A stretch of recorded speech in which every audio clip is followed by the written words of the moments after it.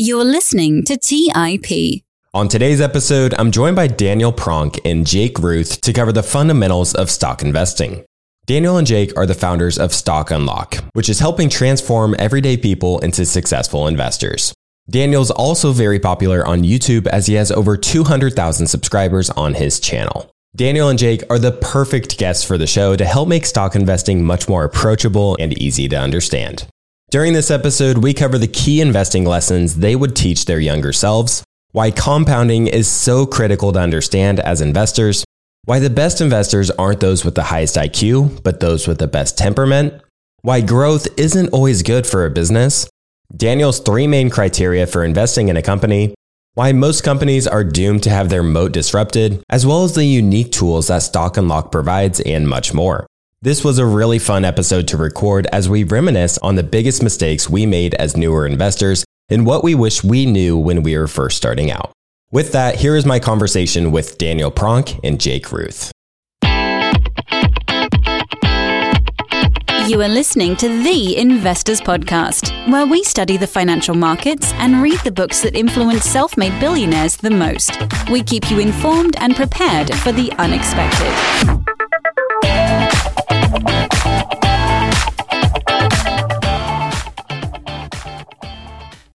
Welcome to The Investors Podcast. I'm your host, Clay Fink, and today I'm joined by 2 guests, Daniel Pronk and Jake Ruth. Gentlemen, welcome to the show. Thank you for having us. Great to be here. Thank you so much. Huge fan of the show. Listen to it all the time. I love it. Well, in today's episode, we're going to be doing something a little bit different. Daniel and Jake, they're entrepreneurs and content creators within the investing community, and we decided to bring them on to help us take a little bit of a step back and unravel some of the basics for those who might be newer to the show, or maybe serve as a refresher for those that aren't longtime listeners of the show. So I think it could also just serve as a really good reminder for many of the listeners and just get back to the basics, because it's so easy to get into the weeds on a lot of this stuff with individual stock investing. And you guys just do a wonderful job simplifying these concepts and making just investing much more approachable, I think, to just your common everyday person. So to get us started here, how about we just have you guys talk a little bit about your background and what got you guys so passionate about investing in the first place? Yeah, so my background, I actually have no formal education about finance or anything like that. How I got started investing was just a genuine love for investing. I love money. I love numbers. I've always been good with numbers. So it's always interested me. And then previously, before I started my YouTube channel and started creating content, I had a photography business that was growing and producing a good amount of money for me. And it got to the point where I had this money sitting in my bank account and I wanted to put it to work somehow. And that's really when I got started investing. And then started off, made a bunch of mistakes investing on my own, which I'm sure we can get into a little bit later. But it really started my investing journey. And I learned by watching YouTube videos about Warren Buffett, Peter Lynch, Charlie Munger, and just listening to all of the lessons that these amazing people had to share. And basically using that as my education to get started with investing. And then also reading The Intelligent Investor, which is a very challenging read, especially if you're a beginner. But there is no better book out there for investing, in my opinion. Yes, my name's Jake. My background is different than Daniel's. So I have been a software engineer for a while. I've always been into numbers, solving puzzles and things like that. As investors like to say, I had a lot of dry powder on the side from working at startup engineering companies, working in New York City. And I always looked at stocks. They were always just confusing to me. With my upbringing in the US education system, no one really told me how they worked. And you could look at the price and, go to Yahoo Finance or things like that, but nothing really clicked. And where both of our stories start to converge is I was hiding in my New York City apartment from COVID, working from home, watching YouTube videos. And I finally stumbled upon this person named Daniel Pronk. It finally clicked to me when I watched the playlist he had called Reading Financial Statements for Beginners. Until that point, I really did not understand what made a stock price move, but I always had an understanding of numbers. So my passion, although I was investing before that in just mutual funds and not individual stocks, really got ignited when I saw someone just break down, here's an income statement, here's a balance sheet, here's a cash flow statement, and here's how you can value a company's market cap relative to those financials it's producing. I'm getting goosebumps as I say this because it was such an amazing, huge moment for me that really kickstarted a different path of investing for me to start looking at individual stocks and getting extremely nerdy and passionate about understanding individual businesses, moats, financial performance, management. It was really taking a lot of the things I had done across solving problems with Rubik's Cubes, the weird unicycle stuff and coding. And I feel that all that set me up to just be a huge stock investment nerd. I have a pretty similar background to you guys where a lot of my learnings and lessons came from learning online as well as just making a ton of mistakes on my own along the way. If you guys could rewind the clock and reteach yourself some of these key lessons that you guys talk about and all the content you put out, what are some of the most important things you guys would highlight and tell yourselves if you were to start over again? Yeah, so for me, one of the main things would be to buy a business and not buy a ticker or a stock price. Behind every stock, there is a real business that is producing cash flow or hopefully producing cash flow for its investors. And you are investing in the business behind the stock. And that business, what it produces for its investors, is how you're going to get a return at the end of the day. So instead of looking at, oh, well, this stock is going up today, or what do I think that this stock is going to do over the next week or month? Instead, just focus on the business behind the stock. And if the business is going to do okay, then over the long run, the stock should follow it. And as that business grows and makes more money and can return more money to its shareholders, then the stock should follow. And you should see higher returns on your investment as well. For me, a lot of it comes down to really understanding what you know. And I'm going to try to embody a little Peter Lynch in me right now. If you can explain a stock that you own to a 5-year-old, I really don't think that you should be investing in it. And something that really grinds my gears, especially with Gen Z and millennials, is we will do so much research on things we buy, experiences, things like that. And you hear about a stock at a bar or something, and as Peter Lynch says, people just go and throw their entire life savings into it. I've seen friends lose money. I've lost my own money. Unlike others, I did not give up. And it's just really important to know that the information is out there. It's just a little hard to find. And it's really important to have the self-awareness over understanding what you own. A great way to figure this out is if you buy 1 or 2 shares of a stock and you are not sleeping well at night and you are thinking about it all the time, that's probably a good sign that you should do some more research. So a lot of what Daniel and I completely nerd out on is really taking deep dives on businesses. And like we said before, understanding management, financials, the moat, the future growth of that business, and looking at other companies in the sector to really make intelligent decisions on how to invest that cash. Now, you can't be perfect, but that's way better than investing blind because your friend told you that, hey, we're squeezing AMC, we're all going to make 100x, just pile your money in there, don't worry about it. Now, when I look back at my own journey, one of the things that really got me hooked on this concept of investing, it was really came back to Alice Schroeder's book, which is called The Snowball. It's a 700-page massive biography on Warren Buffett. And I'm from Nebraska, so I naturally just like, hey, how'd this Warren Buffett guy get so rich? So in that book, it talks about how Buffett was raised in Omaha, Nebraska, and he built a fortune for himself by investing in stocks and investing other people's money in stocks through the partnership that he had early on in his career.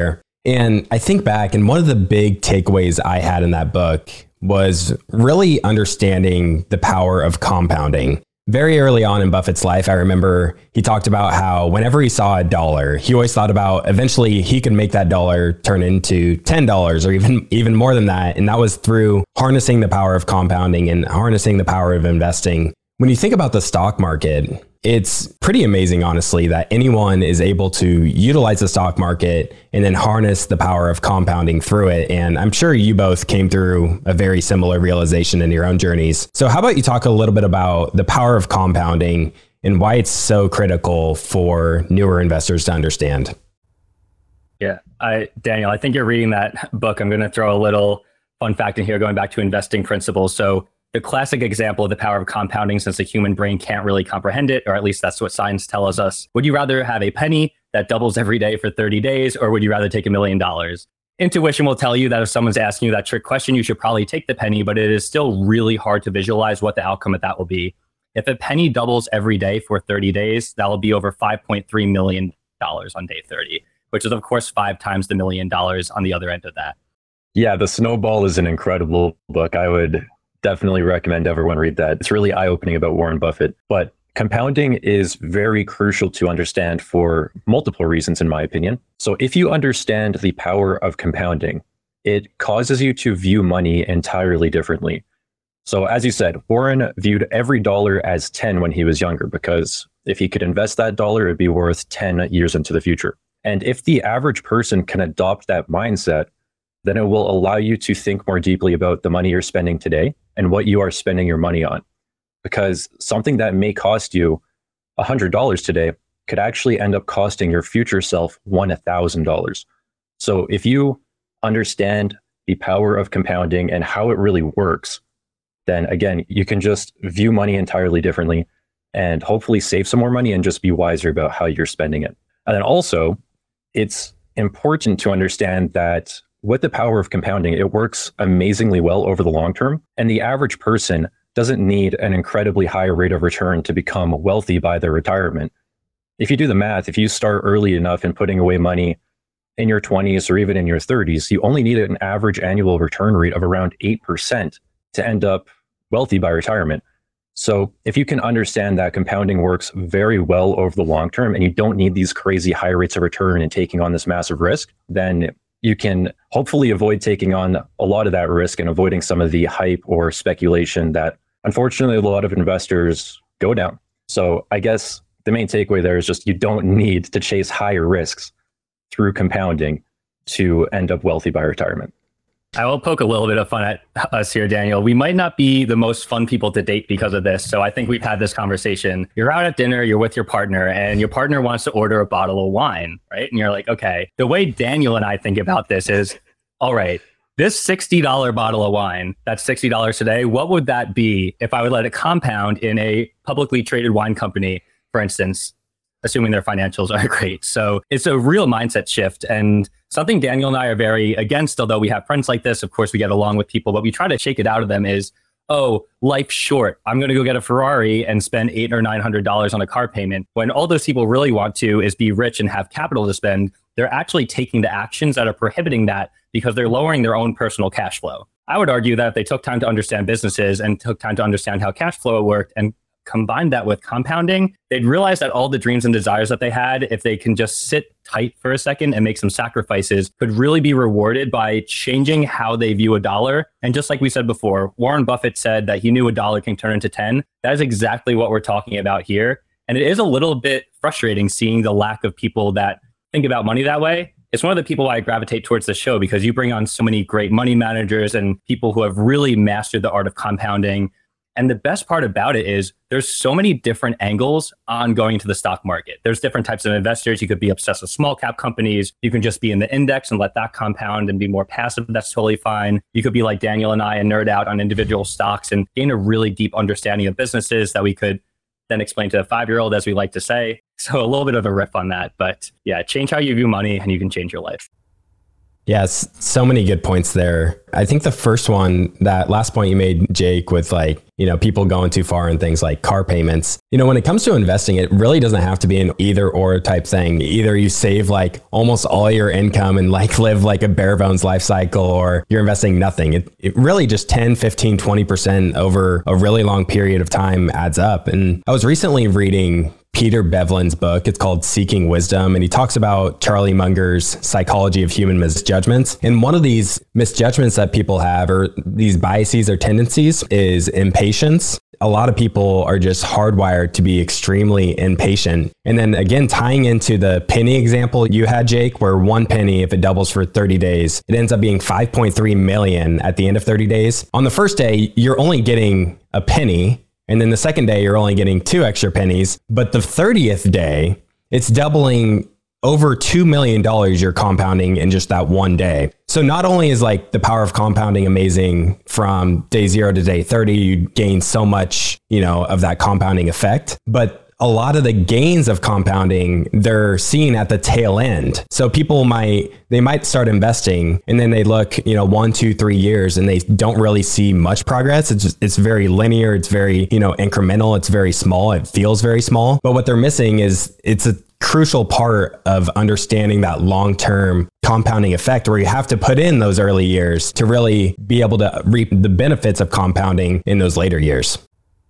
Yeah, and I think one of the, I guess you call it the problems with compounding, as Jake said, is our brains aren't naturally hardwired to understand compounding. We think very linearly. So at the beginning, when you're investing the first 5 years, you may not see that much growth.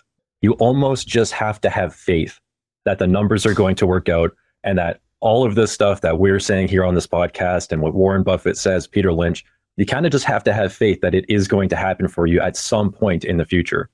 And that can be a hard thing to get over. It can be a hard thing to grasp. Yeah, and you made some other great points in there, Clay. To clarify the spending of the bottle of wine, I think it is the balance is the most important part. I don't think people should live frugally to the point where they're making sacrifices or they're having no fun. Of course, going parabolic in the other direction, you also don't want to be overspending. So there's definitely that happy medium. And as you said, 10 to 15%, I think is great. And before we beat this penny example like a dead horse, I believe, and I'll have to fact check myself here, around halfway through, so if you go day 0, 1, 2, once you get up to around 15, I think it's around $1,500. It's still like very small. And point being, most of it comes in the tail end. And the patience is the hardest part, because I'll go even farther on the mind training. I think that society is set up, commercials are set up, all the inputs that we deal with every day, from corporations selling product to getting you to live in the now and to spend your money because it drives the economy. I'm not saying that's all bad, but unfortunately, a lot of people aren't taught these principles. And it leads them to be blind consumers that overspend. And then they end up in debt, or they end up in really unfortunate situations. And it just kills me that a lot of that I really believe could be solved by including courses like this and including fundamental investing principles. So I think when a lot of people, they think about investing or they hear other people talk investing, they think that it's something that's extremely complex and complicated. I think some people just, use all this jargon and it just doesn't make any sense. So they think maybe they're just not smart enough to learn how to invest. And I wanted to pull in one of Warren Buffett's quotes here. He says, investing is not a game where the guy with a 160 IQ beats the guy with a 130 IQ. Once you have ordinary intelligence, what you need is the temperament to control the urges that get other people into trouble with investing. So I just want to throw it over to you guys here. What do you think Buffett means by this quote on investment temperament?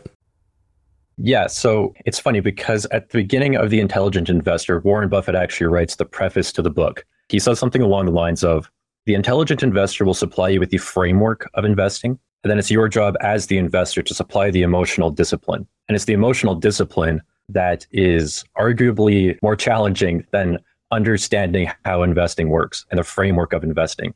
So the more you can control your own emotions and have emotional discipline, the more successful you'll be as an investor.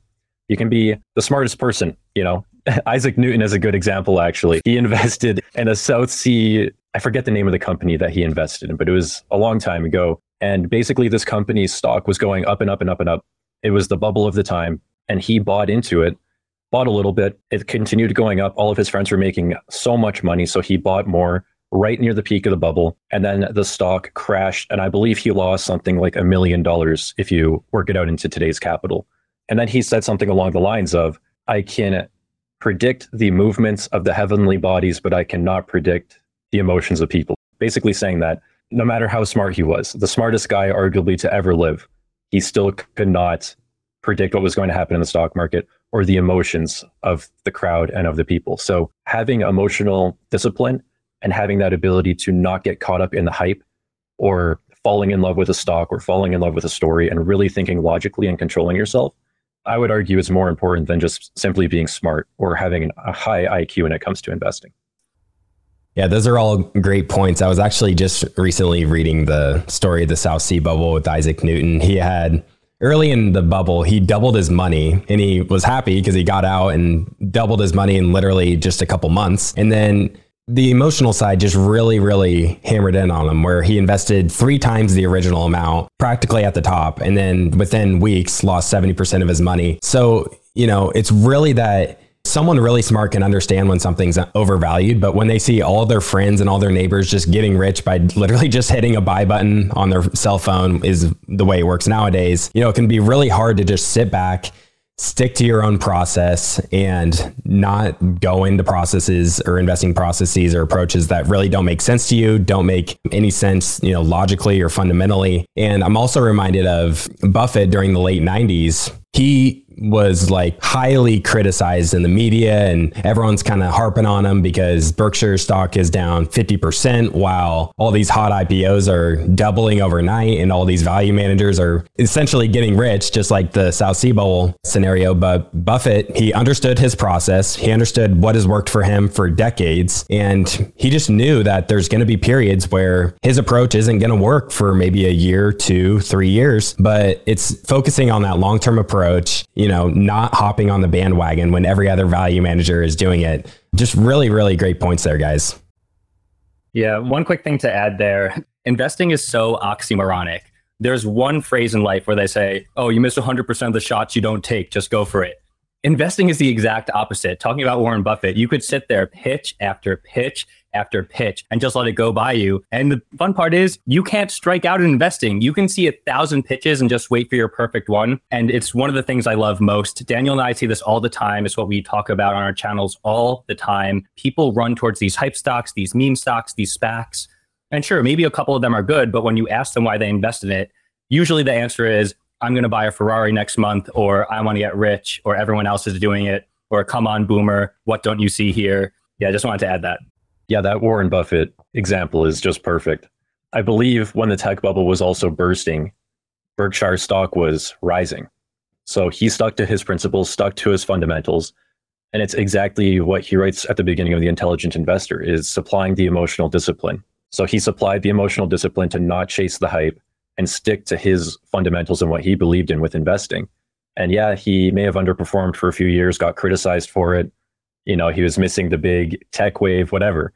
But in the long run, just look how it played out. Look how it worked out for him. So if you do not have that emotional discipline, then you'll kind of just be attracted to whatever is currently hot or whatever people are currently talking about. And you will not really ever form that core fundamental process of investing that you need to succeed over the long term, and something that you can actually stick to over the long term as well. Let's take a quick break and hear from today's sponsors. Today's episode is sponsored by Range Rover Sport. Range Rover leads by example with their dynamic design that rises to the occasion. It's got powerful on-road performance and commanding all-terrain capabilities, coupled with signature Range Rover refinement. The third generation Range Rover Sport is the most desirable, advanced, and dynamically capable one yet, redefining sporting luxury.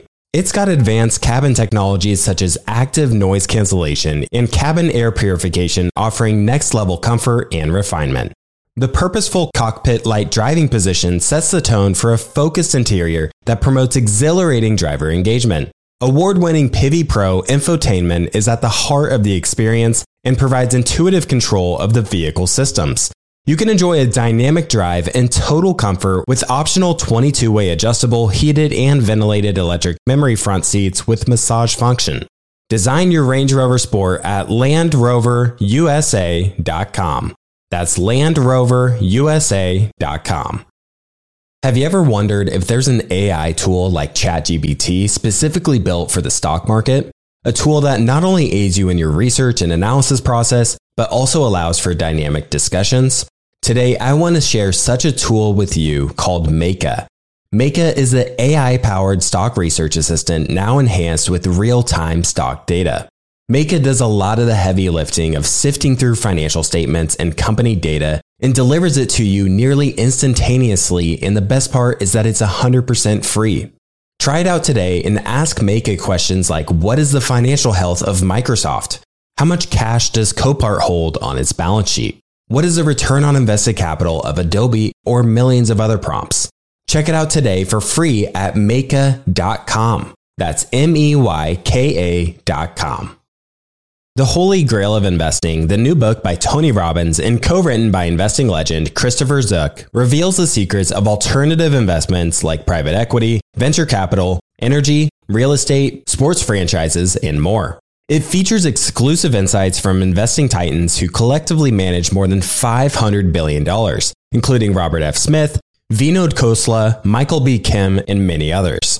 In the Holy Grail of Investing, you'll discover how to take advantage of the trillions flowing into private equity by becoming an owner of firms that actually manage the assets and share in the revenue they generate, how to take advantage of the 2 to 3 times higher returns of private credit as an alternative or complement to bonds, how to invest in the energy evolution and ride the wave of trillions in global investments, how investments in private real estate can work as an inflationary hedge and source of tax-efficient income, and how many of the world's greatest investors thrive in both good times and bad. The Holy Grail of Investing by Tony Robbins is available now wherever books are sold. All right, back to the show. Since we're thinking back to how we invested maybe when we were starting out, I can't help but think one of the big mistakes I made when I first started investing was just simply assuming that revenue and earnings growth is an amazing thing and it's always good. And all three of us know today that this is a very dangerous assumption and can get a lot of investors into trouble. And if this has happened to you, like, don't feel bad. It's happened to me and it's happened to many, many other investors. You know, people just see the headline of X company has beats revenues, beats on earnings, and just assume, oh, that's an amazing thing. The stock should be going up and I should buy into that stock. So could you guys explain why growth is not always good for a business? Absolutely. So I actually have a saying that I use on our YouTube channels, and it's that revenue growth is not the holy grail of investing. It's, as you said, when you first start investing, you think, okay, if revenue is going up, it must obviously mean that this business is growing. If the business is growing, that should lead to the stock price growing. And what you'll actually see sometimes is a business report its earnings, its quarterly results. Revenue's up, let's say 30%, and then the stock drops 20%. Everyone puts their hands in the air and says, investing is a scam. This doesn't make sense. This is gambling. So no, what it is revenue growth is not, again, it's not the holy grail of investing.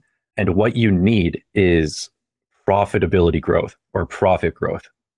So what I really look for is a business that is able to grow profitably and grow its cash flow or its net income as the revenue is growing. I want to see both things growing over time. A good example of a business that grew its revenue and produced zero stock price growth is actually Snapchat.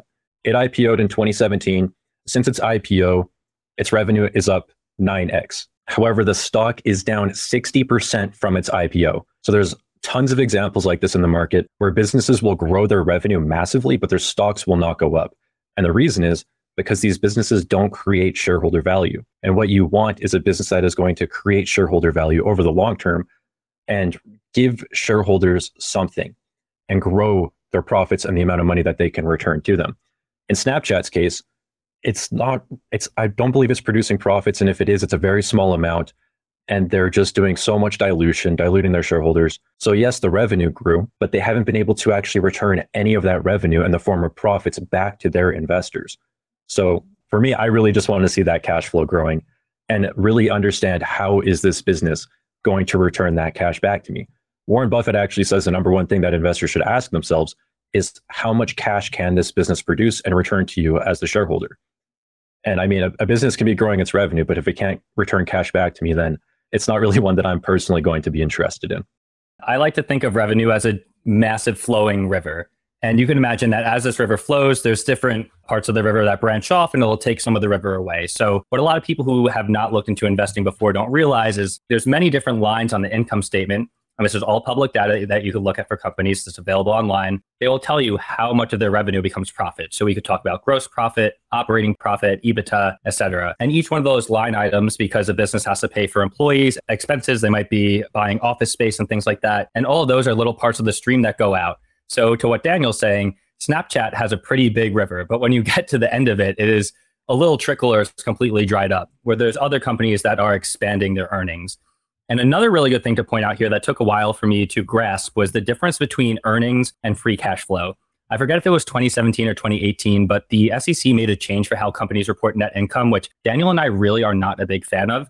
Basically, one-time sales and things like that can be reported on net income. So companies, they can game things a bit. So if you have a one-time sale or something like that that was unexpected, it might look like they had a huge earnings beat because the net income can be affected by one-time sales and things like that. That is pretty unfortunate. Where Daniel and I find the most value, although businesses are very multifaceted and you need to look at multiple angles of it, one very important one, as Daniel is mentioning, is the free cash flow. Just very simply, of all the money that they're making after they pay their CapEx, how much of that is actually profits because they could use that to reinvest back into the business. They could pay a dividend. They can do share buybacks. There are so many things they can do there. And at the end of the day, this is a capitalist society. If a company is not making money, they're going to get money from a few places. They're either going to have to raise debt they're going to have to dilute shareholders by selling shares on the open market. So it's really important to watch this. And we can go on about this for so long, right? Because you have companies like Amazon that reinvest all their free cash flow back into growth. So it's not as simple as saying which company has the most free cash flow. That's why every business is unique and it's meant to be analyzed individually to really understand where that cash is coming from, what their growth prospects are, et cetera.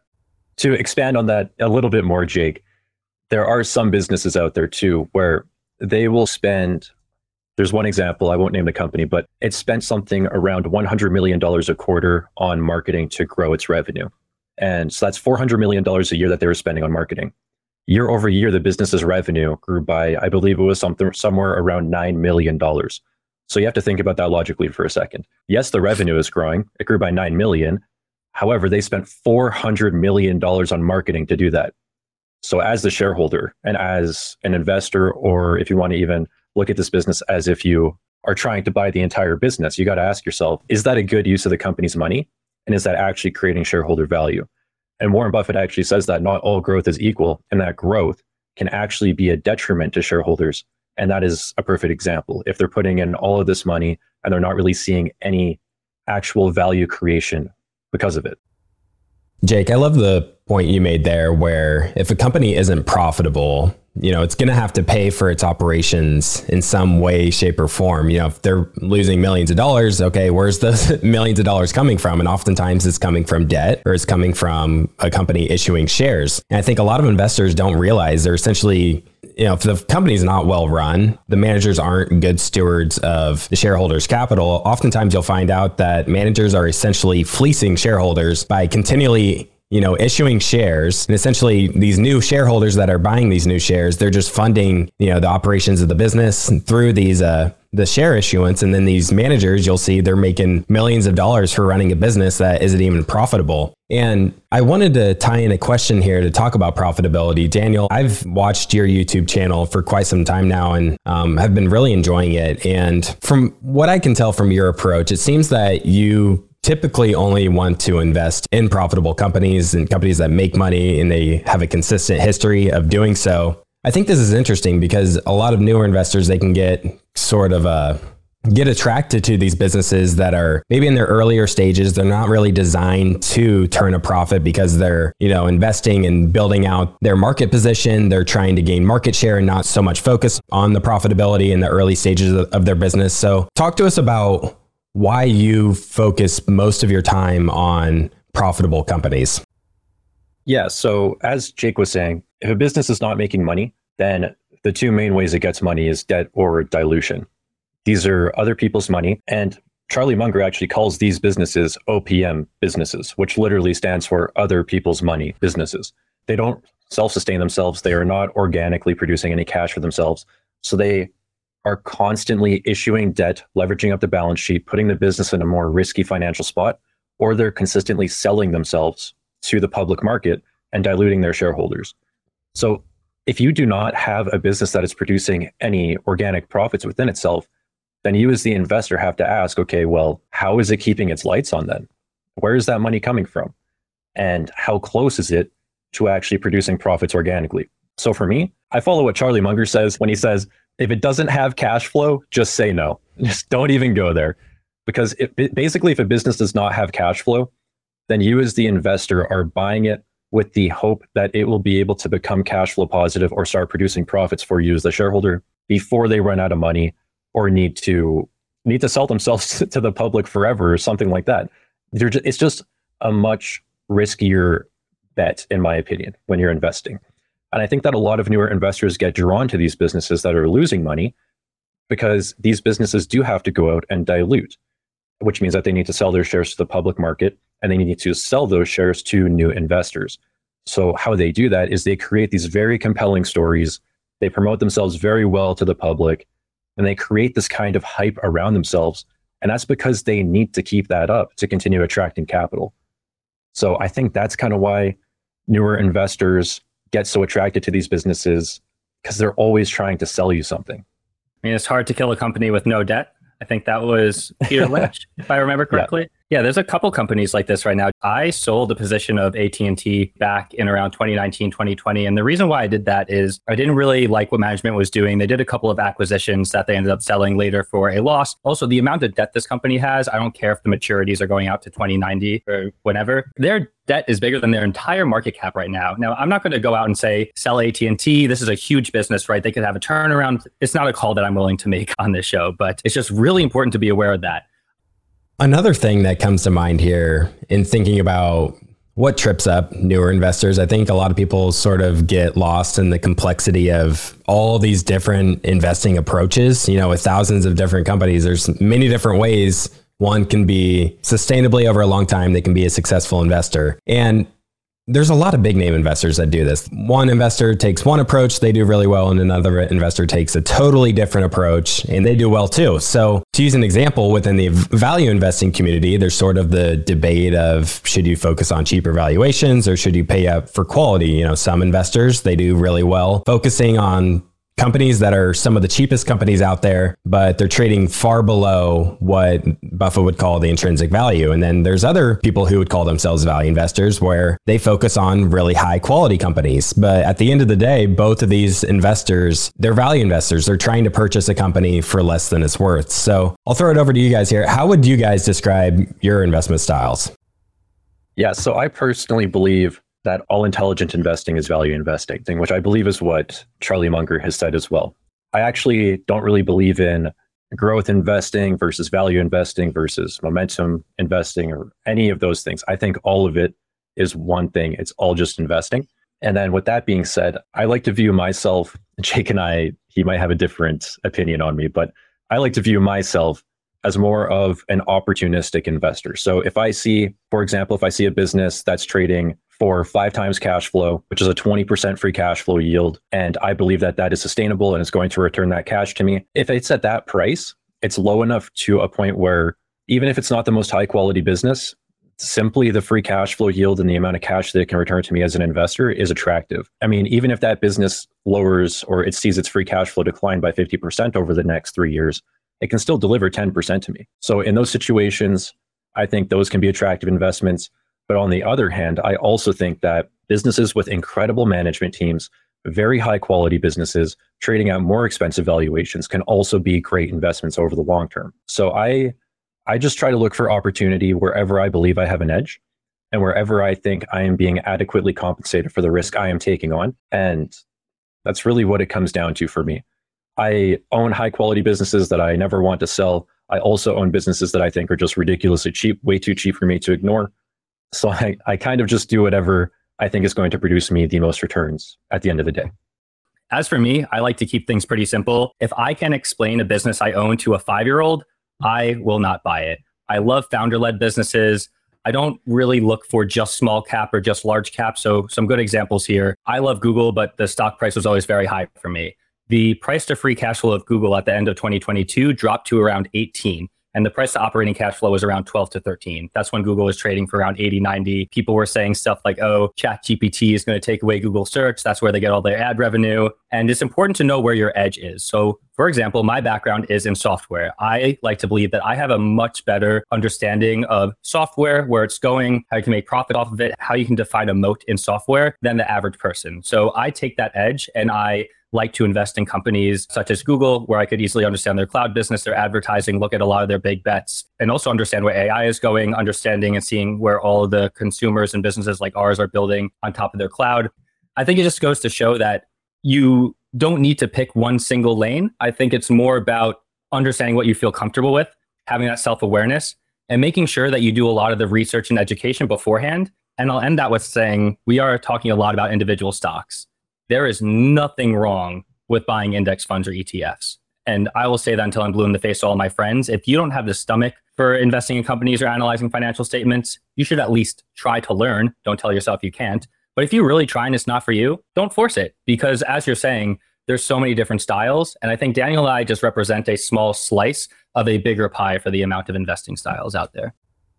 They say that the most important investor to study is yourself. And, you guys mentioned how you need to, study these different approaches and figure out what approach makes most sense to you. What's the approach you can stick with to let the compounding work for you? Because if you switch from one thing to another, to another, to another for not really good reasons, and you're just kind of chasing what's hot, then it's not going to end up working as well in the end. And really sticking to something that's proven and something that's consistent and proven to deliver that compounding is really, really important. Now, since you guys are entrepreneurs and you're in the content creation space, I think you're pretty good people to ask about mistakes that investors make. So what are some of the biggest mistakes you see retail investors make in all the work you've done?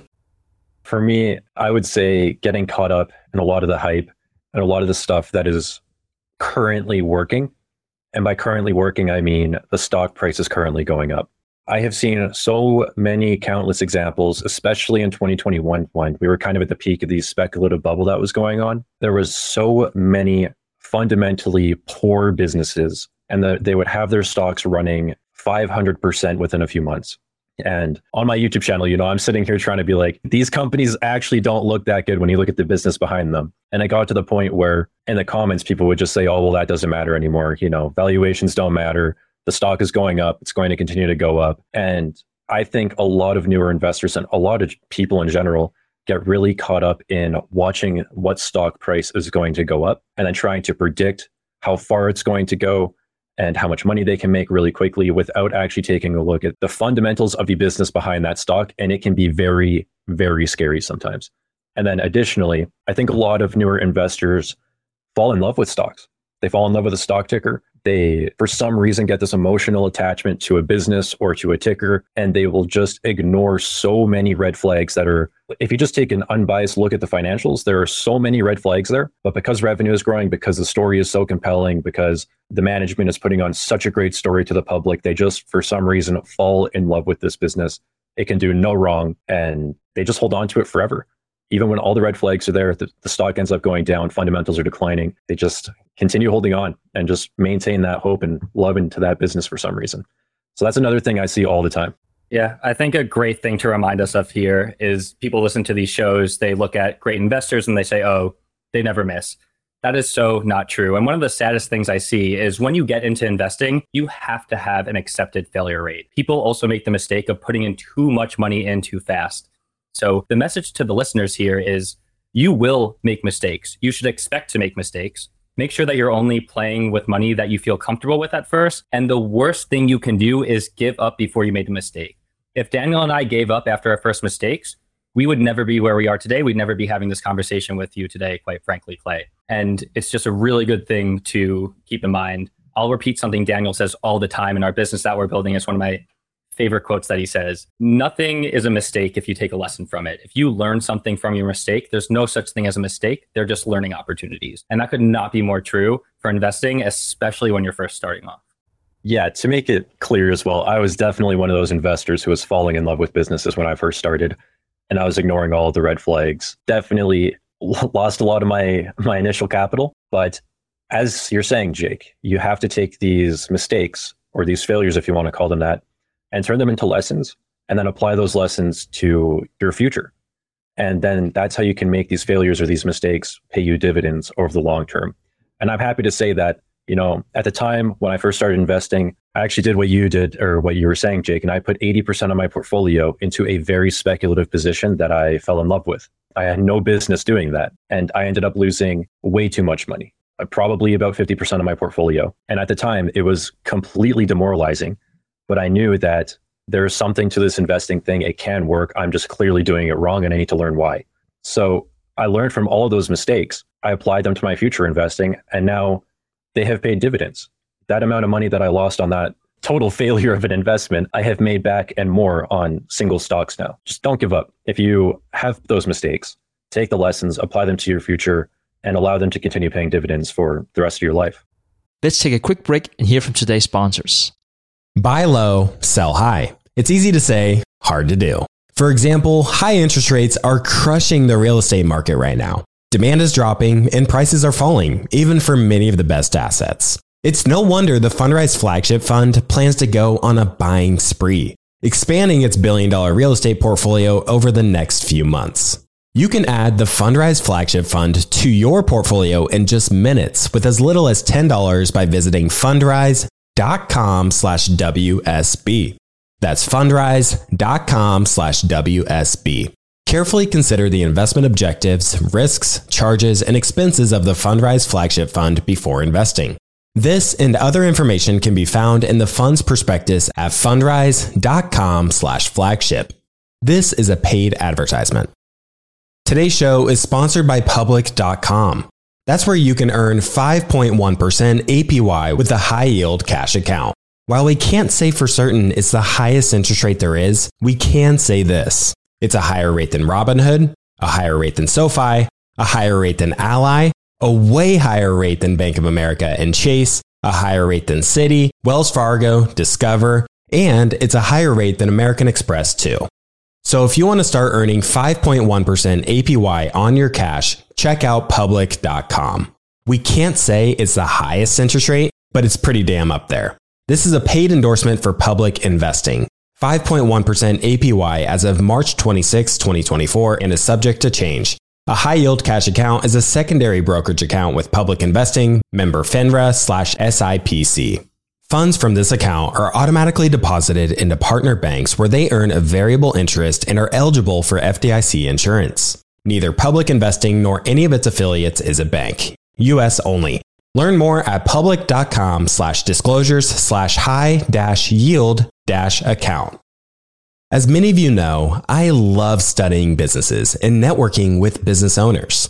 The more I've studied businesses, the more I've realized that starting and scaling your business is easier than ever because of companies like Shopify.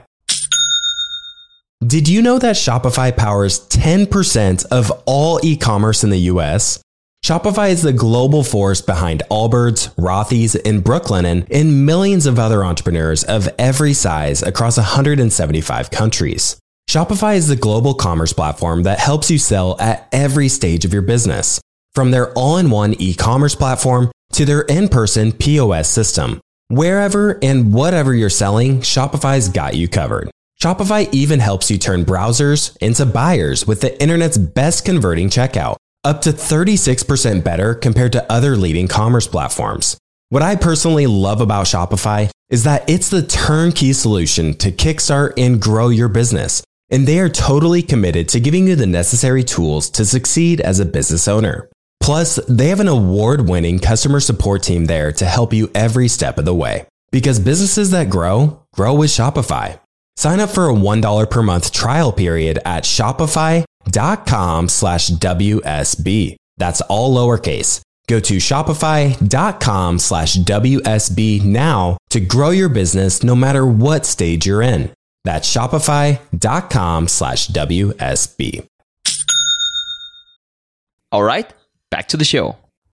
One item I've thought about recently is checklists, and in relation to checklists is thinking about if I buy this stock and it were to go down 50% over the next month, like how would I react? What would I do? Would I sell it? Would I be excited and want to buy more? You know, if something's more speculative and you're nervous about it falling 50%, maybe you shouldn't be, maybe your sizing shouldn't be as big, or maybe you shouldn't be entering that in the first place. And another unrelated point is, Jake, earlier you mentioned AT&T, and I think about so many investors bought into that stock.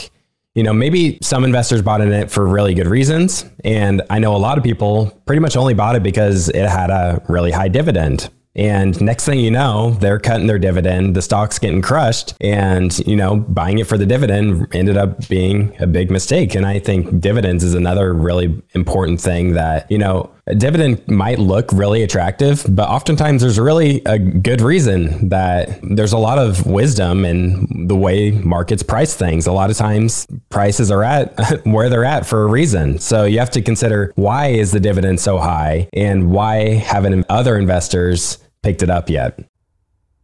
Yeah, there's a lot of examples of that. A recent one is actually Intel, when the CEO came out and basically said, we're committed to maintaining this dividend. Even while the company's cash flow, it's totally gone. It was losing $10 million at one point in the trailing 12 months. and they said that they were committed to maintaining that dividend. As the investor, you got to ask how are you going to pay that dividend when your business is losing 10 billion a year? And the answer was they were taking on debt, leveraging out the balance sheet. Now, for me, when I saw that, personally, I thought that was not the wisest fiscal choice. I thought that was actually a very poor fiscal choice that eventually was just going to blow up in their face, because what they're essentially doing is maintaining the dividend with debt, which is ultimately leveraging up the business and its risk. And eventually that's got to stop. And in my opinion, what they should have done is just cut the dividend way sooner and protect the business's financials and its financial health, and not just take on all this debt to continue paying it, which in the end result was they ended up cutting it anyway. So by the time that they cut the dividend, now the balance sheet is leveraged up. That's there now. And they could have avoided that sooner if they just cut the dividend and did not take out all that debt. So if you're taking a look at dividends or you're attracted to very high dividend yields, just always ask, how is this company going to maintain it? Are they able to maintain it? How are they affording it? Because it's real cash coming out of the business. And if it's not producing that cash organically, then there's a problem. And as you said, Clay, the market is actually pretty wise most of the time. So for me, when I see dividend yields get up to 7, 8, 9%, it's actually a red flag for me, because that's in that range where I'm like, the market's saying something here. Like, that's a pretty freaking high dividend. Something's going on here. The market's doing that for a reason. Mm-hmm. So yeah, for me, it's actually a red flag when I see dividends up there. Yeah. Okay. So going back to what you said before, Clay, if you buy a stock and it goes down 50%, what would you do? Well, I will tell you how Warren Buffett would think of this, and Daniel and I will never even fill a fraction of his shoes, but we do our best. So when you buy a business, you must be pretty darn sure that you think that you are getting a good price for that business. So for example, the business is trading at $100 billion market cap. When you buy that, there should be a very good justification and investment thesis based on a lot of research that you did, that is a very good price to pay for that business. If that business falls 50% and you don't want to start buying it hand over fist because of how much cheaper it's gotten, I think that you should really go back to your original investing thesis and ask yourself why you bought it. And of course, there's snags in this, right? We have been saying this whole time, no one's perfect. You're actually wrong a lot of the time. So there might actually be something you missed. So what I think investors should do if they buy a stock and it goes down, it's a twofold question. One, did I miss anything here? Was there a part of my research and investment thesis that I didn't see? Let me go back to the books. Let me go back to their financials. Let me understand the thesis as to why other people are selling this. The flip side of that, and this is how the market works, depending on what the stock is, you have huge pension funds in these stocks, you have big money moving around. People could be buying and selling stocks for reasons that have nothing to do with the business. And that's why we keep on preaching patience here. When you are a patient investor, and this is what I did with Airbnb, you could ride those market fluctuations and track the valuation and just wait for your buy-in opportunity. I'd say for people that don't want to watch the market that much, the other thing you can do, which is very popular, look up dollar cost averaging. This is a very, very calm way to invest. It's also very good for index funds. It simply just means you allocate a certain amount of money every week or every month, and you just regularly buy into a security. We're not going to run through the statistics and math here. I think we'd lose most of the audience, but you could look it up if you're curious. If you run the numbers on the dollar cost average approach versus trying to, quote, time the bottom, which is very hard to do. Timing the stock market in general is a little bit risky and hard. You end up getting a better average cost, usually, than the person who's trying to sell. Because once it falls 30%, well, is it going to fall another 30%? If it fell 15% before that, are you going to feel silly because you hadn't bought it yet? And those are all the questions that people don't realize will run through their head. And that's just why I love that question. It's a great thing to add to your checklist because you need to run yourself through these future scenarios. It's a great way to do that. Just another one of those future scenarios. How would I feel holding this stock? Yeah, Clay, it's funny you mentioned the 50% question as well, because it's something that I do myself, and it's something that I tell people on my channel that they should do as well. They say that in hindsight, everything is 20/20. And by asking yourself those questions of how would you react if the stock falls 50%, you can try and get yourself some foresight. And it helps you develop that emotional discipline and get you thinking about that emotional discipline before that actually happens. Because the reality is, every investor is going to be down on a position at some point in their life. For that not to happen, you would have to buy the bottom on every stock every single time you buy for the rest of your life. Not going to happen. If it does, man, okay. But everyone is going to be down at some point on a stock that they buy. So having that foresight and asking yourself these questions can help you avoid selling or becoming extremely emotional when ultimately these drawdowns are going to happen on your positions. Something I also do, this is a good example, was when I bought Meta when it was down below 100 and then I sold it around 190-ish. I got asked all the time if I was regretful that I sold a little bit too early. And My answer was no, because I also did this on myself on the upside. I asked myself, okay, well, how am I going to feel if the stock runs another 25, 30, 50, 100%? I asked myself that question. And at that point, I was like, even if it runs, I'm okay with this point. I've made a good amount of money in a very short amount of time. It's at the point now where I don't necessarily think it's that cheap. So based on everything I believe about fundamental investing and my own investment principle and my initial investment thesis in that business, it all worked out dang near perfectly for me. So I got out, I stuck to my principles, and the stock ran. I lost out on potential gains, but I was totally okay with it because I was asking myself that question ahead of time before I sold the stock. So I think about, a lot of investors, they start earlier on in their lives. Maybe they get interested at age 18, 20, 22, whatever it is. Obviously, that can be really dangerous for people because a lot of people jump in, they have no idea what they're doing, and they're just bound to eventually lose a lot of money. But on the other hand, I look back at my own journey and I think about how many of the best investing lessons I learned were just through the mistakes I made. You make a mistake, you reflect on it and figure out, okay, where the heck did I go wrong here? So I'd love to get your guys' take on how does somebody know when they're ready to get started with stock investing? Well, I think that this is a trick question, Clay. The reason why is this is not a 0 or 1 and on or off switch thing, in my opinion. I like to think of things in terms of spectrums. So we also want to define what investing is here, right? So I think in order to start investing in an index fund or ETFs, that is a lower amount of education or knowledge someone might need as opposed to going and investing in an individual stock. So investing in an individual stock obviously takes a lot more research. So a lot of people working in the United States, this is what I'm familiar with. At any company I've been with, they had 401k options. And I was able to put money into those 401k options. You should look at what those holdings are, but they're generally target funds. They are index funds, things that will move generally with the market. Those don't take a ton of effort to really understand. And if you want to be diversified and not stay in cash, that is something that I'm not a financial advisor, but at least in my opinion, I think everyone should at least be looking into. To add some more color on the individual stock investing, which is probably the more important and interesting piece of this, since it's what we've been talking about this entire time, I will speak from my own mistakes. The things people should know are financial statements. So once you understand financial statements, another great part is valuation. So you hear investors talk about price to earnings ratios, price to free cash flows, all of that. That, in my opinion, is the way that you should be looking at the value of a stock. It's not the dollar amount the stock's trading for. It's not the market cap. It's looking at the financials that this company is producing and tying it back to its cost. For me, one thing that I've seen in my own personal life is I know people with a lot of credit card debt asking me if they should be getting into the market. And if so, what stock should I buy, blah, blah, blah. I don't ever tell anyone what to buy. But the overall thing there is I see people with very high credit card debt trying to invest in the stock market. In my opinion, and mathematically, it actually makes more sense to just pay off all of your credit card debt or all of your high interest debt before you ever even think about investing. Credit cards, I believe, are carrying somewhere above 20% interest rates on them now.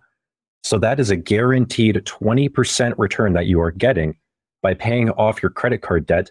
And you are not going to get a 20% guaranteed return in the stock market. That is Warren Buffett level returns right there. I don't think a lot of people are Warren Buffett. I think there's only one Warren Buffett. It's much easier for you to get higher returns by actually just paying off your high interest debt. Now, you can go down the conversation. If you have a 3% mortgage, yeah, that's probably okay to keep. You don't really need to pay off your mortgage before investing. So for me, I try to tell people or close to me, just pay off that credit card debt first. It's setting you back. You're not going to make up for that debt in the market consistently. It's just not going to happen. Next thing, I would say people should probably have an emergency fund, because if something happens in life, which things tend to happen all the time that we just don't see coming. Life is forever uncertain. No one knows the future. I have a lot of expenses that come up in my life all the time. And if I don't have a cushion, the emergency fund acts as a cushion between life's uncertainties and your investments. So if, let's say you don't have an emergency fund, you have 50K invested and some 30K expense comes up. What you're going to have to do in that situation is sell your investments to pay off whatever expense came up. And if the market is down at the time, it's a very bad time to be selling your stocks. It's actually probably the time where it's better to be adding to them. So if you don't have an emergency fund, you're basically making yourself a victim or a potential victim of volatility. So having an emergency fund, having that buffer between life's uncertainties and your investments, I think is very important. Also, I have a friend right now who is saving up to buy a home. It's his first house. He's very excited about it. And he was messaging me, asking me, okay, well, where can I put all this money that I'm saving up to buy a home over the next 1 or 2 years? In my opinion, I told him, I don't think you should invest. If you have money that you are relying on, that you absolutely need over the next 1 to 2 years, I think it's a bad mistake to put it in the market. Because again, the market is volatile. There could be some sort of black swan event that happens over the next 3 years. Over the next 2 years, stocks could go down. It doesn't matter how strong their fundamentals are. The volatility of the market could bring those stocks down 30, 40, 50%. And at that time, when they're down, if you need to pull that money out to go buy a house, it's going to be a bad situation. So I think investing money that you absolutely need is a bad idea. And that's the exact same thing I told him. And also imagine if he put his money in the market, lost 50% of it, and then had to go and tell his wife that. That's a really bad situation to put yourself in. Okay, so all those things are covered. Now, when you get into the market, I've really tried to simplify my investing down into 3 things. And these are the 3 things that I've noticed all of my top stocks have, and the things that I really value. And I did this subconsciously by accident, but then when I took a look at all of my holdings, I found they had these 3 things in common. They all had strong management teams. So management had large positions in the company. There was a little stock-based compensation going on, and they were very protective of creating shareholder value and overall just protecting shareholder value. So strong management is something I really look for now. Additionally, moat. That's the second M, is a moat. I want to make sure that a business has a moat because moats protect it from competitors and they protect it from invaders. What that also means is that business is more likely to continue growing over the long term. So if a business has a moat, there's a much higher chance that my investment is going to be protected, even if I am wrong in the price that I bought it at. If that business can continue growing over the next 20 years, the growth should hopefully offset my mistake by paying a little bit of a premium for that business. And then the third thing I really look for, the last M, is a margin of safety. And I define a margin of safety as a business has to have an earnings yield or a free cash flow yield above what bonds are currently offering. Or in other words, that business has to produce more for me than what the risk-free rate currently is. The risk-free rate tells you exactly what you're getting for taking on no risk. So if the risk-free rate, which I think is a 10-year bond yield, if that is giving you 5%, then I will not buy a stock if it is not at least offering me a 5% free cash flow yield on cost. So I want a little bit of a margin of safety there. Because if I am buying a business at a 3% free cash flow yield when bonds are 5%, then I'm actually paying a premium and I'm getting lower returns for taking on more risk, which I don't really think makes sense for me. So those are the 3 M's that I really take a look at: the moat, management, and the margin of safety. And those are the things that I look for in my own investments. And I wish I knew them when I first started, and I wish I knew how to look for them and kind of the metrics that would give you a hint or give me a hint that those things exist in the businesses that I am ultimately buying. I wanted to mention here that just based on my experience, investing in individual stocks, especially, and even the market, overall stock market, index funds, whatever, it's a really humbling experience. I was recently reminded of this study done by the Center for Research and Security Prices, and it concluded that since 1926, just 4% of stocks accounted for essentially all of the gains above the US Treasury rate. And I think that's just so humbling to hear that just 4% of companies, account for outperformance over treasuries. It's so humbling because it's a reminder that capitalism is absolutely brutal. So you might look at a company and think it has a strong moat today, but there's a decent chance that 5-10 years down the road, that moat may be in jeopardy. It's also a reminder that over the long run, almost all businesses are doomed for failure. So it really makes you careful about celebrating when your stock has gone up or celebrating when your business has done well, because eventually the odds just aren't in your favor as an investor, especially when you're first starting out and you don't really know exactly what you're looking for or what your approach is going to be eventually. So I will mention that on the other hand, I also think that stock investing, especially in individual stocks, it's such a rewarding experience. At least it's been for me. It's taught me a lot just about life. It taught me a lot about human psychology and then just the world in general and in studying businesses. And personally, I just absolutely love it. And I just love that I get to speak with amazing people like you who have very similar passions. Yeah, it's like a hold and verify strategy. So don't just buy something and then, I know the thing is like buy a stock and hold it forever, but the reality is you should hold and verify and make sure that your investment thesis is still intact. And just make sure that your businesses are still okay, because that stat you shared, Clay, is honestly pretty wild. That basically says that 96% of companies are going to lose their moat over the long term and be disrupted. So watch out for it. Let's transition here to talk about some of the work you guys are doing. You two co-founded a company called Stock Unlock. So talk about what this tool is and what inspired you guys to start it. Yeah, so on the call that Jake and I had when we were not knowingly starting this business, one thing that we really connected on was how the education system does not teach people about investing, and then more so even fundamental investing and what actually makes investing work over the long term. So from day one of building Stock Unlock, we made sure that it was very beginner friendly and had education embedded throughout the entire platform. So we have a toggle right on the platform called education mode. You click that toggle and all of these little question marks pop up on every single piece of data. So if you do not know what a piece of data means that you're looking at, a little question mark will pop up beside it. You click on that, it has the definition, how to calculate it, why investors use it, how they use it, tips on how to use it. So every single piece of information is well explained in a way that a beginner can understand, because that is what we're trying to do, is help people learn about investing. Additionally, if you are pretty well versed in investing, you can simply just toggle that off. And then the platform is a full-on stock analysis and portfolio tracking platform. And one of the great things that we do is something called our insights scoring system. So throughout this podcast, we've been talking about looking at the revenue, looking at the profitability, balance sheet, debt. How is everything doing there? How is the management doing? This is a lot of work. Jake and I, we started off building spreadsheets, and I would do all this work manually. So him and I basically decided, well, we could just add this into the software. So for example, if a business's current ratio is below 1, that's typically not a good thing. It's kind of a red flag. So we built the software to just point that out and say, hey, on the balance sheet, its current ratio is below 1. So now instead of going manually through the balance sheet, what I can do is simply just go take a look at Stock Unlock Insights, and it gives me a financial health scorecard of the business, breaks down current ratios below 1.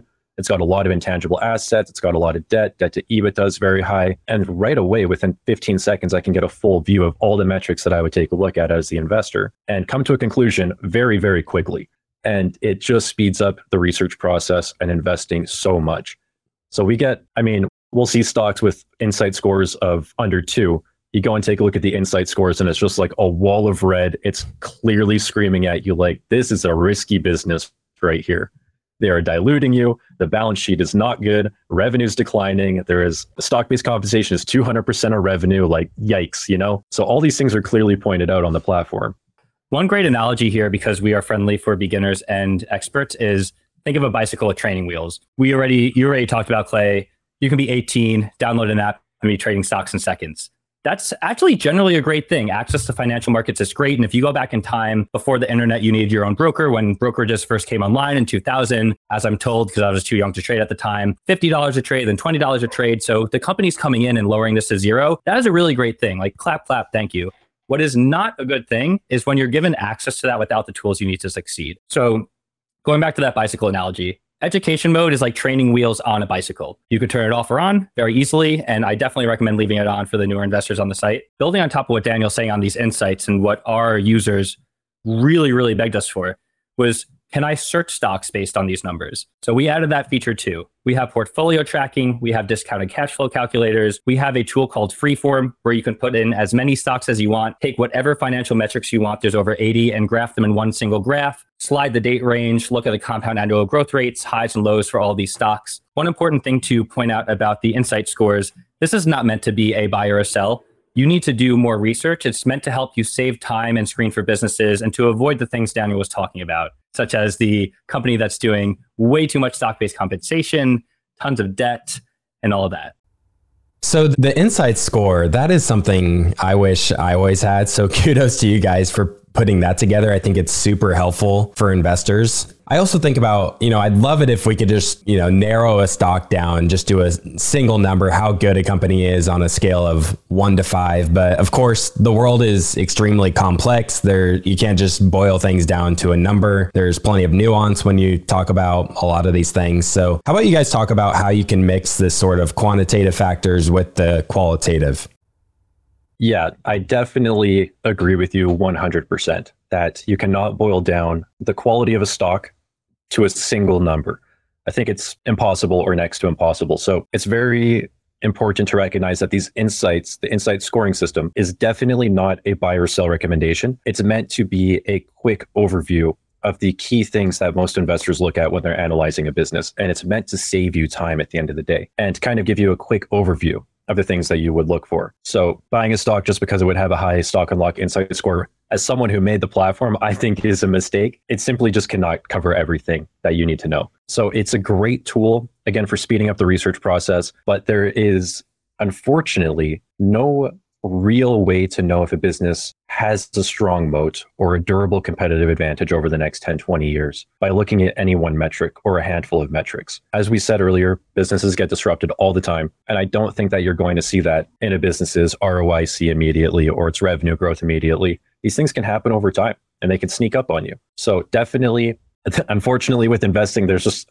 always going to be some amount of manual labor that you have to do to coming to understanding the business, what industry is it in, what are its competitors, et cetera, et cetera. The insight score, again, is just a very good place to start and screen for if the business has the fundamental metrics or aspects that you're looking for. And additionally, a stock on Stock Unlock may have an insight score of 3.5, let's call it. And then you look at another stock with an insight score of 3.5, and the fundamentals of how those scores are made up can be totally different. So for example, one business can have kind of a trash balance sheet, but still have a 3.5 score because it's growing very quickly, or it has a great management team with low stock-based compensation. So those metrics can offset the bad balance sheet. Whereas another company may have a phenomenal balance sheet, 3.5 score overall, but it has very little growth. Maybe revenue is declining and the management is doing more stock-based compensation.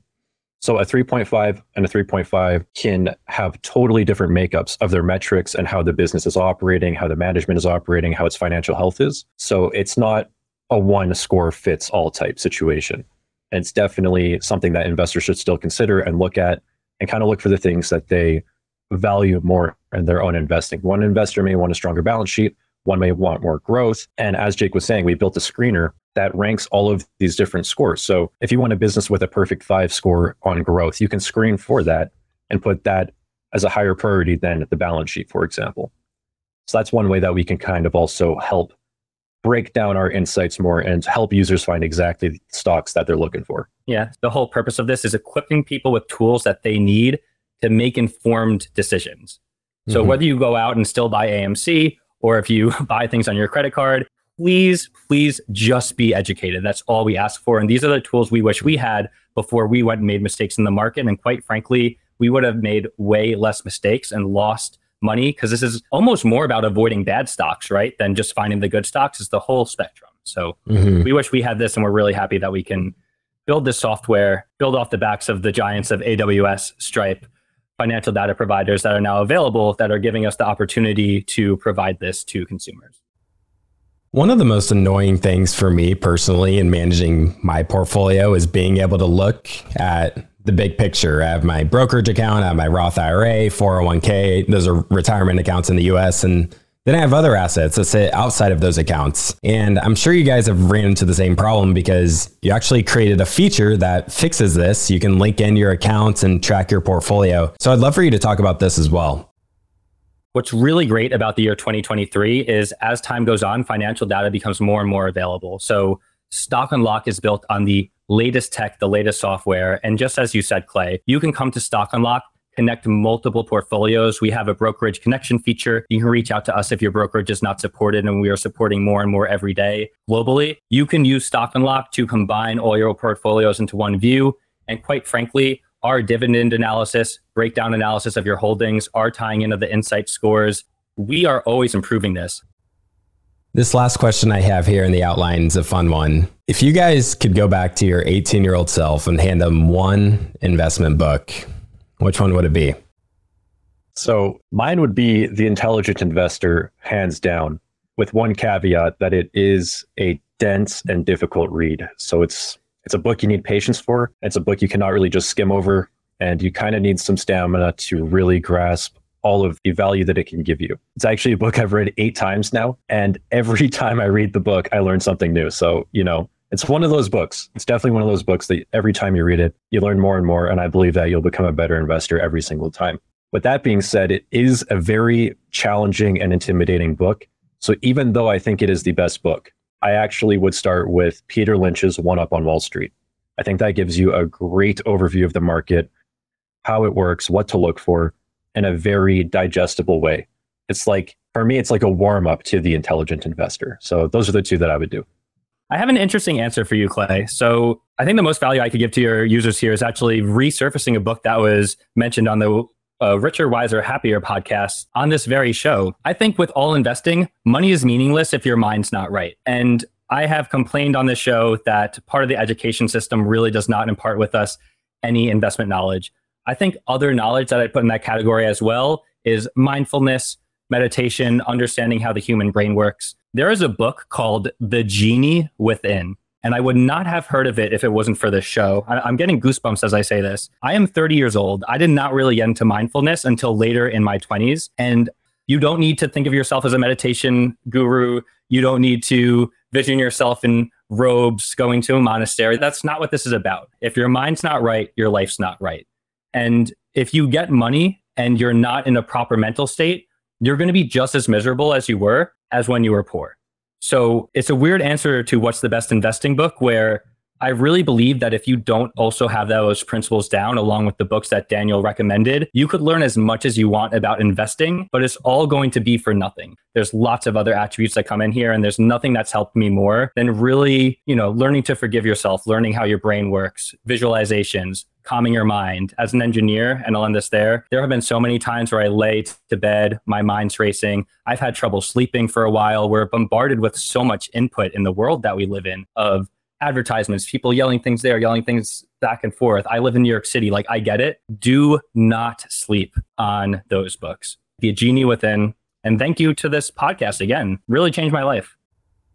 Daniel, Jake, thank you guys so much. This was amazing. It was a fun chat, and I'm sure many in the audience are going to find it really, really helpful. You guys are doing amazing work at Stock Unlock and all the content you guys put out on YouTube. So please keep up the great work. It's very much appreciated. Before we close out the episode, how about you guys, give the handoff to Stock Unlock and what you guys are doing and the special offer you guys have for our audience.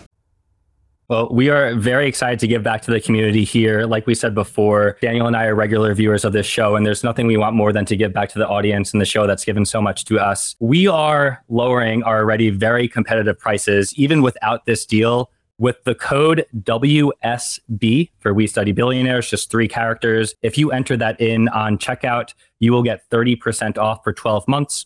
We offer a monthly and a yearly plan, so that applies to both. And it's worth noting, you can use Stock Unlock for free. You can make an account for free. We are a non-predatory company run by people not in suits. And you can just go enter in your email. We're not going to ask you for your credit card up front. You can connect your portfolios. You can use 100% of everything we built because we're putting everything on our sleeves and truly believe in the value of what we're providing. And again, that code is WSB. And we really, really appreciate the opportunity to come on this show, Clay. It has been nothing short of a pleasure to have this conversation. Just thank you so much. It's incredible. If you would like to connect with Stock Unlock after this show, you can go to Stock Unlock on YouTube. We have our own YouTube channel where Daniel and I have a weekly live show. If you are more into a podcast format, we do cross-post that to Spotify, Apple Music, where you get your podcasts. You can follow Daniel Pronk on YouTube. He is Canada's #1 investing YouTuber. This is a humble guy, folks. He won't say it, so I have to say it for him. Just way too humble. Guys, thank you so much. It's been a pleasure. Thank you, Clay. It's been awesome. Thank you for listening to TIP. Make sure to subscribe to Millennial Investing by the Investors Podcast Network and learn how to achieve financial independence. To access our show notes, transcripts, or courses, go to theinvestorspodcast.com. This show is for entertainment purposes only. Before making any decision, consult a professional. This show is copyrighted by the Investors Podcast Network. Written permission must be granted before syndication or rebroadcasting.